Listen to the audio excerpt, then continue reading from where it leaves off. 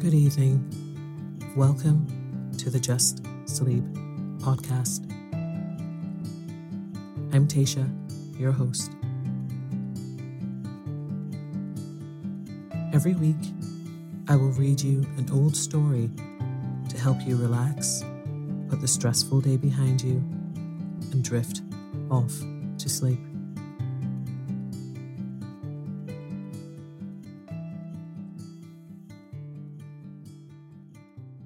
Occasionally, we will run ads in order to cover the costs of the production of the podcast. Rest assured, there will be no ads during or after the story. If you prefer an ad-free and intro-free show, you can join Just Sleep Premium. Visit justsleeppodcast.com/support for more information. Flexibility is great. That's why there's yoga. Flexibility for your insurance coverage is great too. That's why there's United Healthcare Insurance Plans. Underwritten by Golden Rule Insurance Company, United Healthcare Insurance Plans offer flexible, budget-friendly coverage for medical, vision, dental, and more.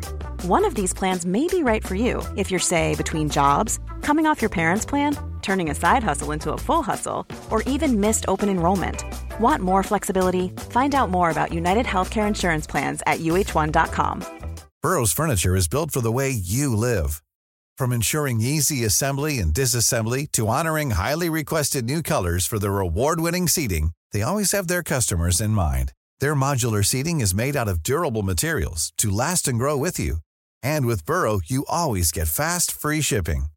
Get up to 60% off during Burrow's Memorial Day sale at burrow.com/ACAST. That's burrow.com/ACAST. burrow.com/ACAST.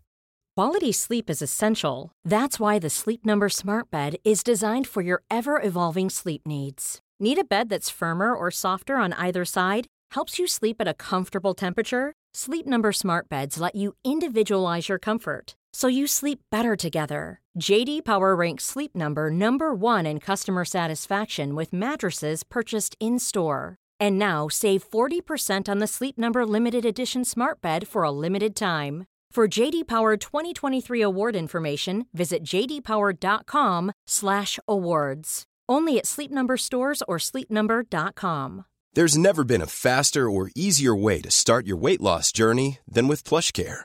PlushCare accepts most insurance plans and gives you online access to board-certified physicians who can prescribe FDA-approved weight loss medications like Wegovy and Zepbound for those who qualify. Take charge of your health and speak with a board-certified physician about a weight loss plan that's right for you. Get started today at plushcare.com/weight loss. That's plushcare.com/weight loss. plushcare.com/weight loss.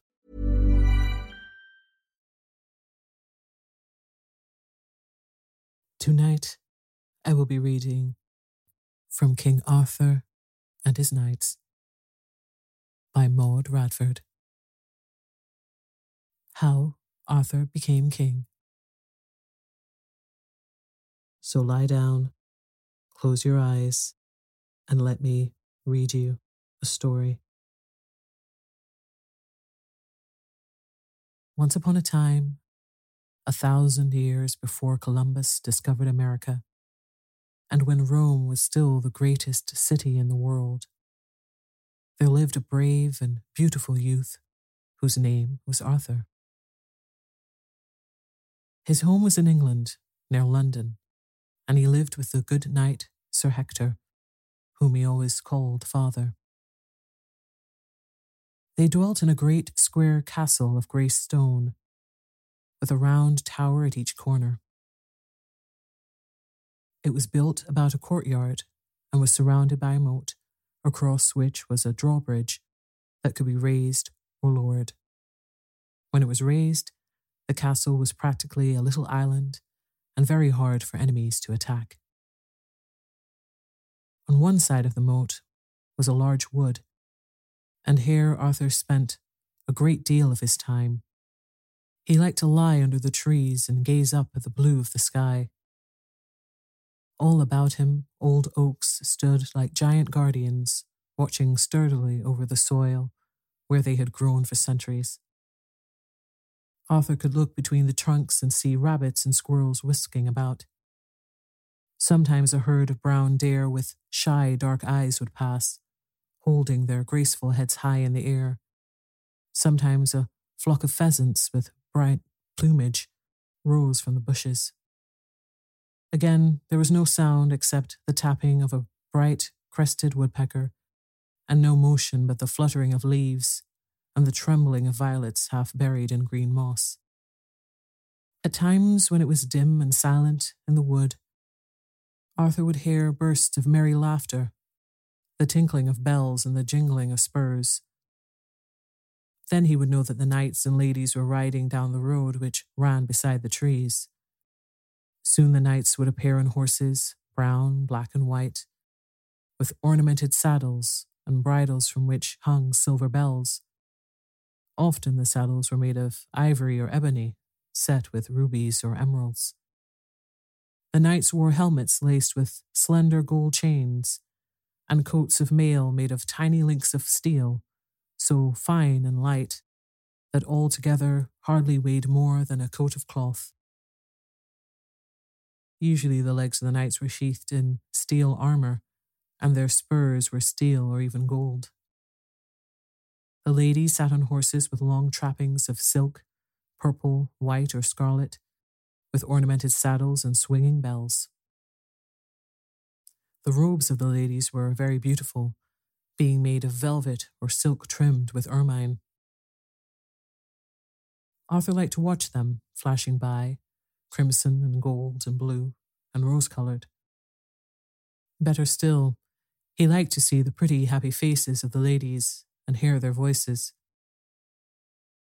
In those troublous times, however, the roads were so insecure that such companies did not often pass.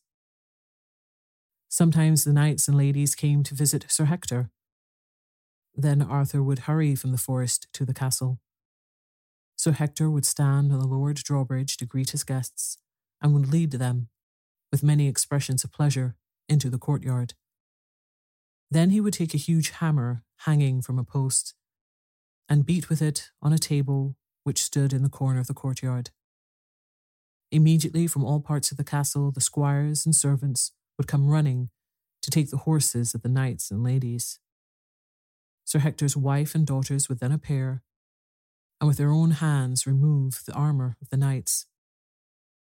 They would offer them golden basins of water and towels for washing, and after that put velvet mantles upon their shoulders. Then the guests would be brought to the supper table. But Arthur did not spend all his time dreaming in the woods or gazing at knights and ladies. For many hours of the day, he practiced feats of arms in the courtyard. It was the custom in England to train boys of noble birth to be knights. As soon as they were old enough, they were taught to ride.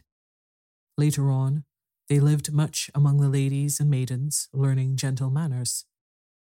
Under the care of the knights, they learned to hunt, to carry a lance properly, and to use the sword, and having gained this skill, they were made squires if they had shown themselves to be of good character. Then, day by day, the squires practiced at the quintain. This was an upright post, on the top of which turned a cross-piece, having on one end a broad board, and on the other a bag of sand. The object was to ride up at full gallop, strike the board with a long lance, and get away without being hit by the sandbag. Besides this, the squires had services to do for the knights, in order that they might learn to be useful in as many ways as possible, and to be always humble.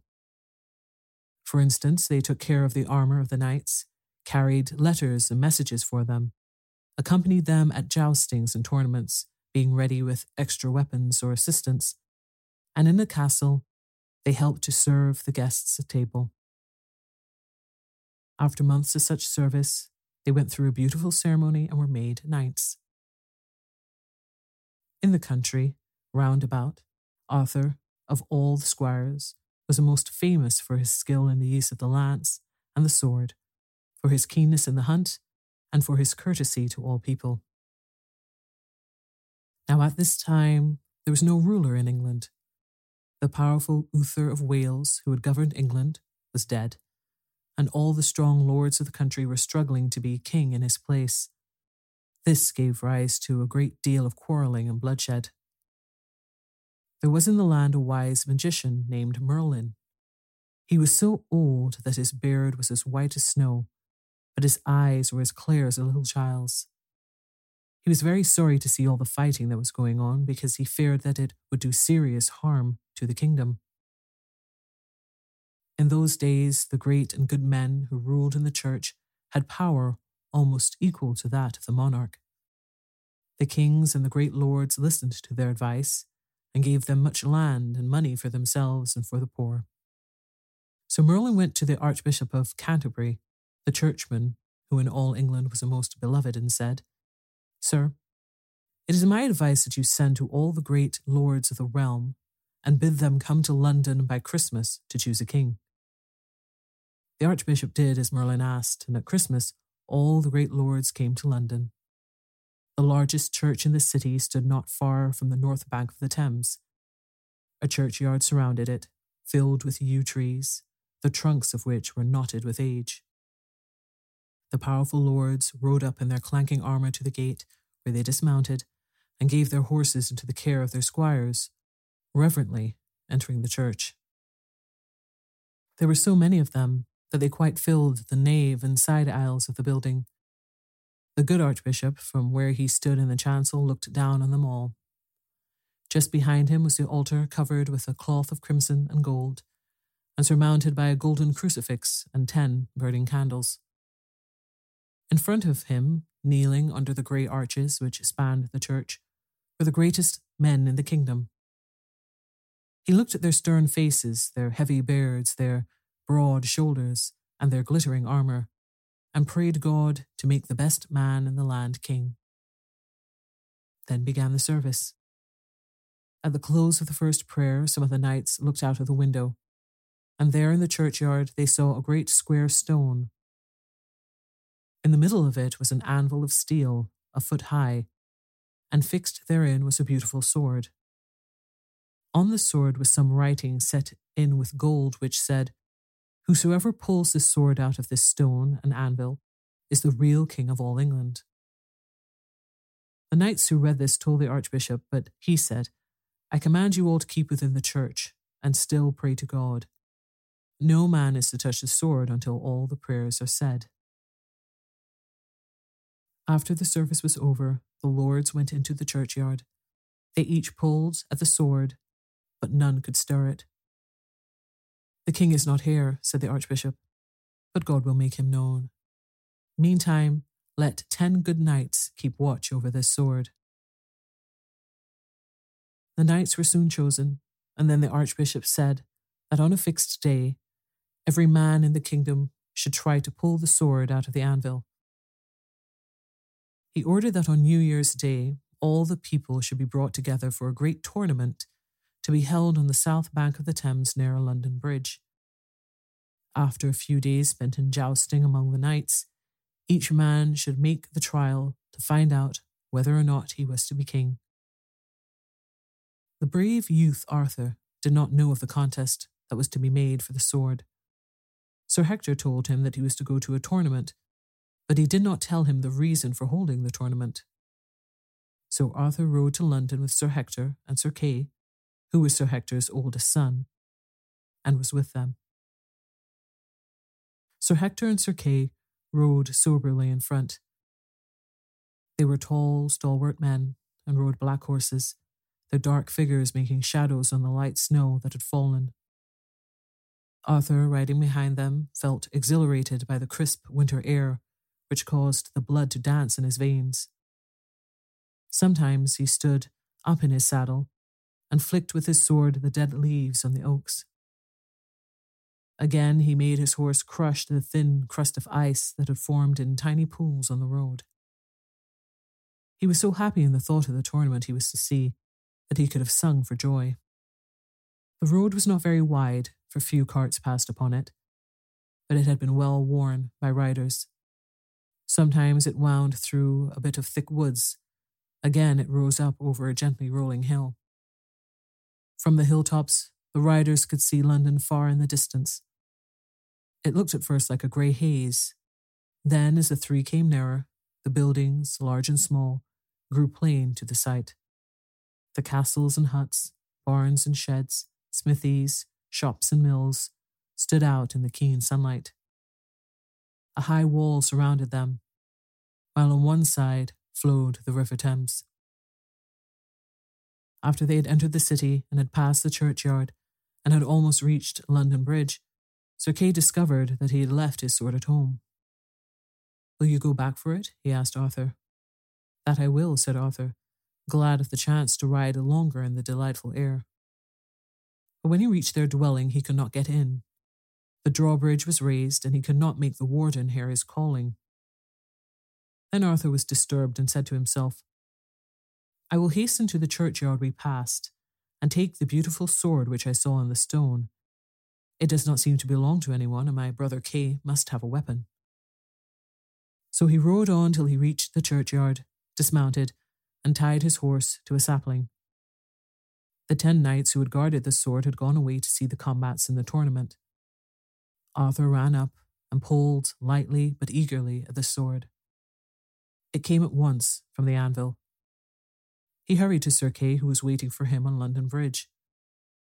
Sir Kay knew that the weapon was the one that had been fixed fast in the stone, but he said nothing to Arthur, and the two soon overtook Sir Hector, who had ridden slowly to the field where the tournament was taking place. Sir Kay immediately told his father what had happened. The good knight at once spoke with great respect to Arthur. "Sir," he said, "you must be the king of this land." "What mean you, sir?" asked Arthur.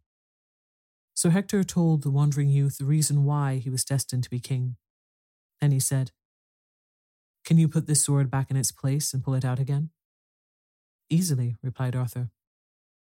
The three returned to the great stone, and Arthur put back the sword. Sir Hector tried to take it out, but failed. "Now you try," he said to Sir Kay. But Sir Kay, in spite of his great efforts, also failed. Then Arthur, at Sir Hector's bidding, tried, and at once pulled forth the sword. At that, Sir Hector and Sir Kay knelt before Arthur. "Alas," said Arthur, raising them from the ground, "my own dear father and my brother, why do you kneel to me?" "Nay, my lord Arthur," said Sir Hector, "I am not your father. You are of higher blood than I am. Long ago, when you were a little baby, Merlin brought you to me to take care of, telling me that you were to be the king." "Then whose son am I?" cried Arthur. "There are 2 stories, the one that Merlin tells and the one that old Blaise, the master of Merlin, tells. Merlin brought you to me, saying that you were the son of King Uther and Aegon, his wife. But because the king was dead and the lords powerful and jealous, he told me to guard you in secrecy, lest your life be taken. I did not know whether the story was true or false then, but you were a helpless child, and Merlin was a wise sage, and so I took you and brought you up as my own." Arthur was so astonished that he did not ask to hear the tale that Blaise told. He stood gazing at Sir Hector, who said, "And now, my gracious lord, will you be good to me and mine when you are king?" "I will indeed," replied Arthur, "for I am more beholden to you than to any one else in the world, and also to my good lady and foster mother, your wife, who has reared me as if I were her own child. If it be God's will that I shall sometime become king, ask of me then what you will." "Sir," said Sir Hector, "I ask that you make my son, Sir Kay, your foster brother, the steward of all your lands." "That shall be done," said Arthur, "and more.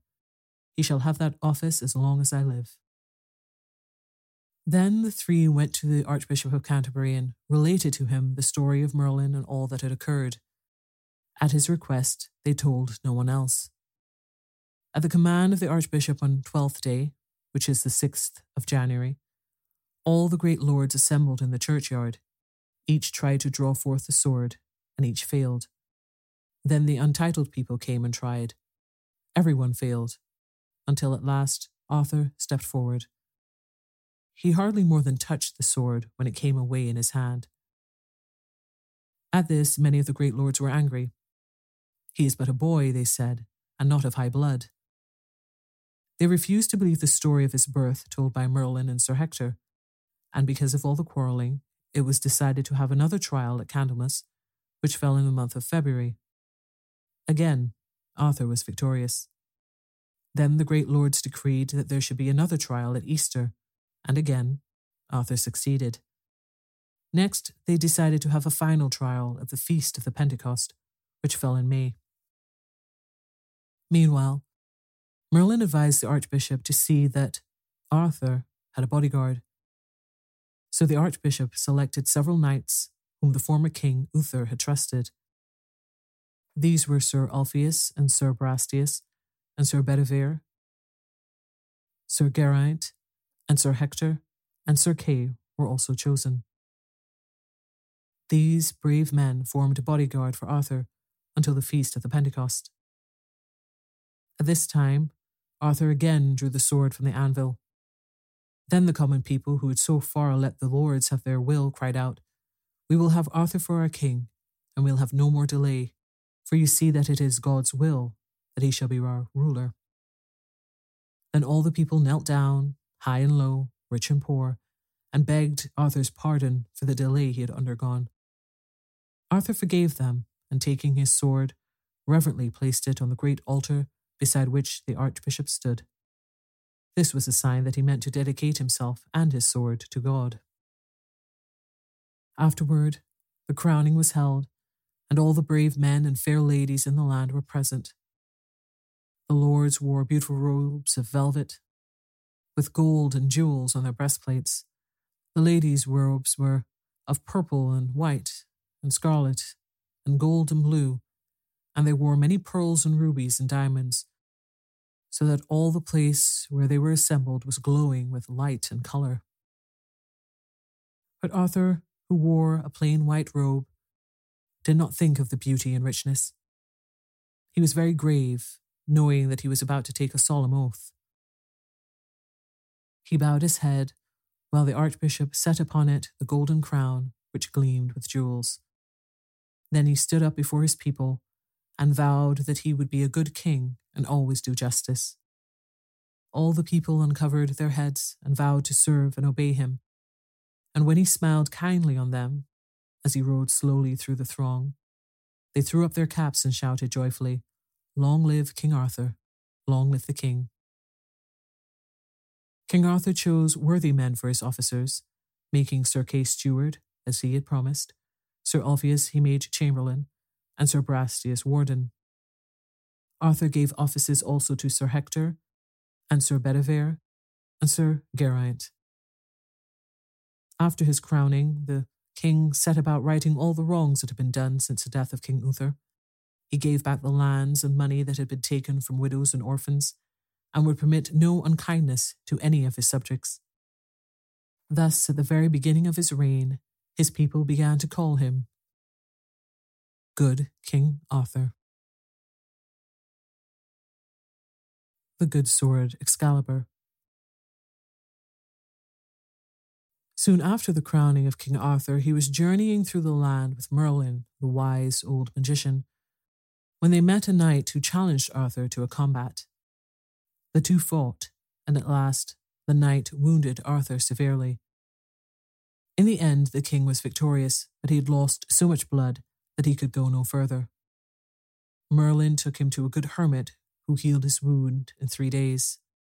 Then the king departed with Merlin, and as they were slowly riding along, he said, "I am still weak from the blood I've lost, and my sword is broken." "Do not fear," said Merlin. "You shall lose no more blood, and you shall have a good sword. Ride on trustfully with me." They rode in silence until they came to a lake, large and quiet, and as beautiful in colour as a pearl. While Arthur was looking at its beauty, he became suddenly aware of 3 tall women with fair, sweet faces standing on the bank. "Who are they?" the king asked. 3 queens who shall help you at your worst need, answered Merlin. Now look out upon the lake again. Arthur turned his eyes upon the lake and saw that in the distance a slight mist had risen. Through it the figure of a lady glided over the surface of the water. Her robe appeared to be made of waves which streamed away in flowing curves from her body. Her head and shoulders seemed wrapped in foam, tinted with the colours of the rainbow, and her arms glittered with sprinkles which came from bubbles of water. She was so wonderful that Arthur looked at her for some time before he asked softly, "Who is she?" "She is the Lady of the Lake," said Merlin. "She lives in a rock in the middle of the lake. See, she is coming toward us. Look at what is beyond her in the water." Arthur looked and saw, rising above the surface of the water, an arm clothed in pure white. This arm held a huge cross-hilted sword, so brilliant that Arthur's eyes were dazzled. When the Lady of the Lake approached nearer, he said, "Damsel, what sword is that? I wish it were mine, for I have none." The lady smiled, saying, "Step into yonder boat, row to the sword, and take it, together with the scabbard." So Arthur entered a little boat that was tied to the shore and rowed out to the sword. As he took it and the scabbard, all gleaming with jewels, the hand and arm vanished into the water. And when Arthur looked about, the 3 queens and the Lady of the Lake were also gone.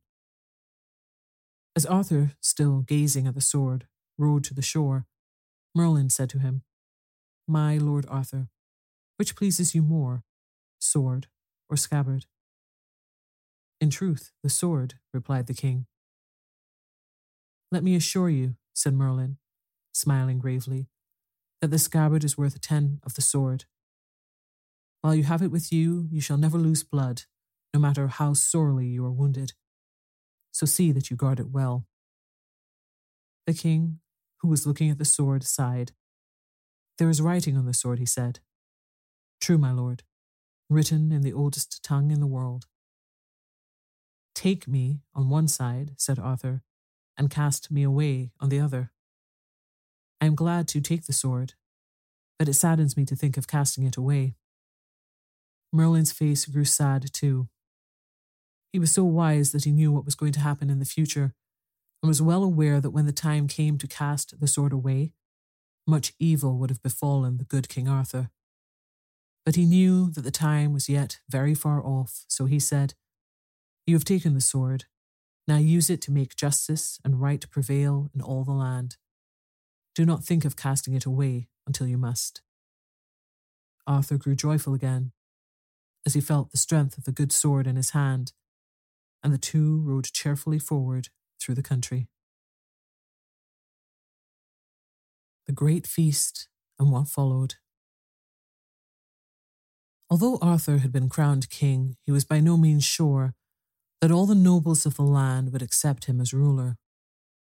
In accordance with the custom of the time, he gave a feast in order to find out who were his friends and who his enemies. All who came to the feast would, he supposed, consent to be his followers. He chose the largest hall in London and had the walls hung with rich cloths. Upon the floor, strewn with rushes, were placed trestles, and across these boards were laid. Upon them fine white linen was spread, and golden salt cellars, wine bowls, and water jugs set about. When the guests assembled, there were so many that Arthur was delighted, for he thought they were all his friends. He sat at the head of one table, and Sir Hector sat at the head of the other. Arthur wore a gold crown on his head, but it was no brighter than his hair, and the blue turquoises with which it was set were no bluer than his eyes. From his shoulders to the ground hung a magnificent red robe with gold dragons embroidered upon it. The cooks and squires came in from the kitchen carrying food, their faces beaming from the heat of the fires. First of all, 60 boars' heads were borne in silver platters. Then followed, on golden dishes, peacocks and plovers, which had been so skillfully cooked that their bright colours were preserved. After the guests had eaten all they cared for of this food, tiny roasted pigs were brought in and set on all fours upon the tables. By this time, all the gold and silver goblets which had been filled with wine needed refilling. Then the squires carried in beautiful white swans and silver platters, and roasted cranes and curlews and plates that glowed like the sun. After that came rabbits stewed in sweet sauce, and hams and curries. The last course consisted of tarts and preserves, dates and figs and pomegranates. The supper began about 5 o'clock, and the guests ate and drank into the night. Although it was past Easter time, the weather was a little cold, and so upon the stone, flagging between the two long tables, the king ordered fires to be lighted. The bright flames darted up, flashing on the gold threads woven in the hangings of the walls, and on the steel armour of the lords, and gleaming on the jewels set in the gold and silver goblets which the squires were carrying about. At one side sat a band of musicians, singing of the glories of King Arthur, and of the folk tales of his ancestors and people, accompanying themselves on their harps. After the guests had risen from the tables and gone to their camps, Arthur sent messengers to them with rich gifts of horses and furs and gold. But most of the lords received the messengers scornfully. "Take back these gifts to the beardless boy, who has come of low blood," they said. "We do not want them. We have come here to give him gifts of hard blows with our hard swords." The messengers were astonished to hear these things spoken of their good king. Nevertheless, they told Arthur all that had been sent to them. He sent no answer back, but he called together all the lords whom he was sure were loyal to him and asked their advice. They said to him, "We cannot give you advice, but we can fight." "You speak well, my lords," answered Arthur, "and I thank you for your courage. Will you take the advice of Merlin? You know that he has done much for me, and he is very wise." The lords and barons answered that they would do whatever Merlin advised. When Merlin came to the council hall, he said, "I warn you that your enemies are very strong. They have added to their numbers so that now you have against you 11 mighty kings." At this, the lords looked dismayed. "Unless our Lord Arthur has more men than he can find in his own realm," said Merlin, "he will be overcome and slain. Therefore, I give you this counsel. There are 2 brothers across the sea. Both are monarchs and both very strong. One is King Ban of Benwick, and the other is King Bor of Gaul. Now these 2 have an enemy, also a powerful ruler.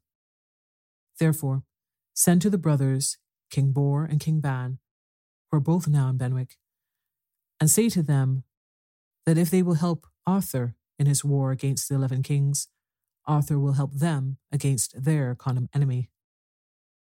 "That is very good counsel," said the king and the lords.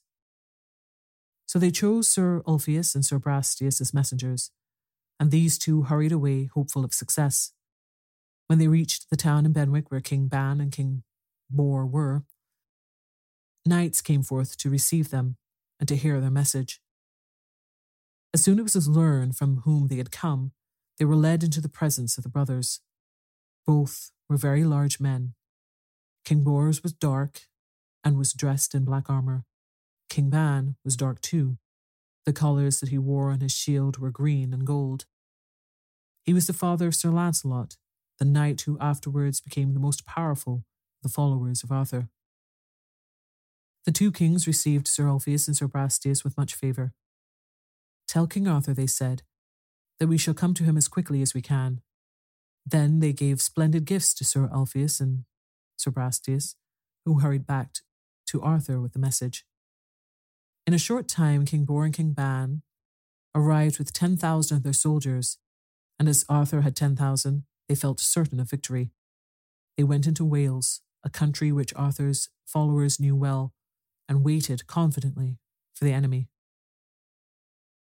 The 11 kings collected a great host of 60,000 men, 50,000 on horseback and 10,000 on foot. They marched towards the place where Arthur was and set up their camp near a wood about a mile distant. When Merlin knew this, he said to Arthur and the two kings, "This is my advice. Set upon your enemies at midnight when they are unprepared, and then you will have the advantage." So Arthur and the two royal brothers and the 20,000 soldiers crept up to where the 11 kings and their men lay. They took a road circling round the wood. Moving with great caution, they drew nearer and nearer until they could see first the campfires in a circle around the white tents, and then, against the flashing flames, the dark figures of the men who were keeping guard. Sometimes they were afraid that the noise they made would alarm their enemies, but on account of a heavy windstorm, they were unheard. When his men were quite near, Arthur gave the word of command. The whole army uttered a great shout and ran forward in companies upon their enemies. In a few minutes, they had knocked down most of the tents and killed many soldiers. It was a dreadful thing to be attacked in the dark without warning, but the 11 kings were brave men, even though they were so unjust to Arthur in trying to take his kingdom from him, and made a good fight. Perhaps they would have made a better one if they had known how few men were under Arthur. Before day dawned, Merlin told Arthur to draw back his troops. This he did, leaving about 10,000 of the enemy dead behind him. He, however, had not lost very many men. At daybreak, Arthur and his followers saw that the lay of the land could be used to their advantage. Between them and the enemy was a narrow road, bounded on one side by a lake and on the other side by a dense wood. One part of this wood, however, was thin enough to allow men to hide in it. "Now," said Merlin, "let King Bor and King Ban take their soldiers and hide in the wood for a long time. Then, my lord Arthur, stand up before the enemy with your men." "Why shall we do this?" asked Arthur. "Because," said the wise old man, "when the 11 kings see how few in number your troops are, they will let you proceed down the passage. They will think that if you march close to them, they can overcome you. But you can fill up this narrow road with more and more men from the wood. Then the enemy cannot surround you." "That seems very good," said Arthur. "And at last," continued Merlin, "when the 11 kings are weary, let King Bor and King Ban come forth. Then surely the courage of our enemies will fail." The plan was carried out. Arthur's men marched down the passage. The green wood was on one side, and on the other was the lake, the water of which was so clear that it reflected the bodies of the soldiers with their shields and helmets. The sun shone on their armor. The little birds in the woods sang as they passed. But the men were thinking of nothing but the expected battle. When they had come close to the enemy, they saw the 11 kings all in a row, mounted on big, handsome horses. Their 50,000 men were behind them. Suddenly, these rode forward, and the battle began. It was a fierce fight. In a very short time, the field was covered with overthrown men and horses. Broken shields and helmets lay on the ground, and many of the knights who had been fighting on horseback were unhorsed and were fighting on foot. Arthur galloped here and there among his enemies, conquering with his trusty sword all with whom he fought. The woods and the water rang with his sword strokes. The noise drowned the sweet songs of the birds, but they still sang and flew about gaily, all unaware of the grim struggle going on beneath them. Finally, the time arrived for bringing forward King Bor and his men. The great king went thundering down upon his enemies. When the king of Orkney saw him coming, he cried, "Oh, we are in great danger. I see King Bor, one of the best and bravest kings in the world, and he is helping our enemy." Then the other kings were astonished, for they did not know that Arthur had sent outside his country for help. "But we will fight on," they said, "no matter how powerful he is." While they were still fighting, but with great loss of courage, they heard the loud sounds made by the hoofs of other tramping horses, and King Ban rode down on them followed by his men. His brows were frowning, and his green and gold colours glittered in the sun. "Alas," cried the king of Orkney, "now in truth we are lost, for here is another king, no less great than his brother Bor, but we must neither flee nor yield." The 11 kings, being agreed to this, continued the battle, though so many of their men were lost that the king of Orkney wept. When he saw some of his men running away, he wept still more, for he thought it was better to die than to be a coward. Though they did not intend to run away, the 11 kings thought it would be wise to retreat to a little copse nearby. It was late, and they were tired, and wished to rest before fighting again. King Bor and King Ban could not help admiring these rulers. "In truth," said King Ban, "they are the bravest men I ever saw. I would they were your friends." "Indeed, so would I," replied Arthur, "but I have no hope of that, for they are determined to destroy me. And so we must fight on." At this moment, Merlin rode up on his great black horse. "Have you not done enough?" he cried to Arthur. "Of their 60,000 men, there are left but 15,000. It is time to stop, I say. If you fight on, they will win the day. The tide will turn against you." Arthur hesitated, and Merlin said, "The 11 kings have a great trouble coming of which they are ignorant. The Saracens have landed in their countries to the number of over 40,000. So your enemies will have so much fighting to do that they will not attack you again for 3 years." Then Arthur was glad, for it had grieved him deeply to fight so long and to lose his good soldiers. "We will fight no more," he said. "That is well," replied Merlin. "Now give presents to your soldiers, for today they have proved themselves equal to the best fighters in the world." "True indeed," exclaimed King Bor and King Ban. So Arthur gave gifts to his own men and a great deal of gold to the brother kings, both for themselves and for their soldiers. And the 2 kings went home, rejoicing. Good night.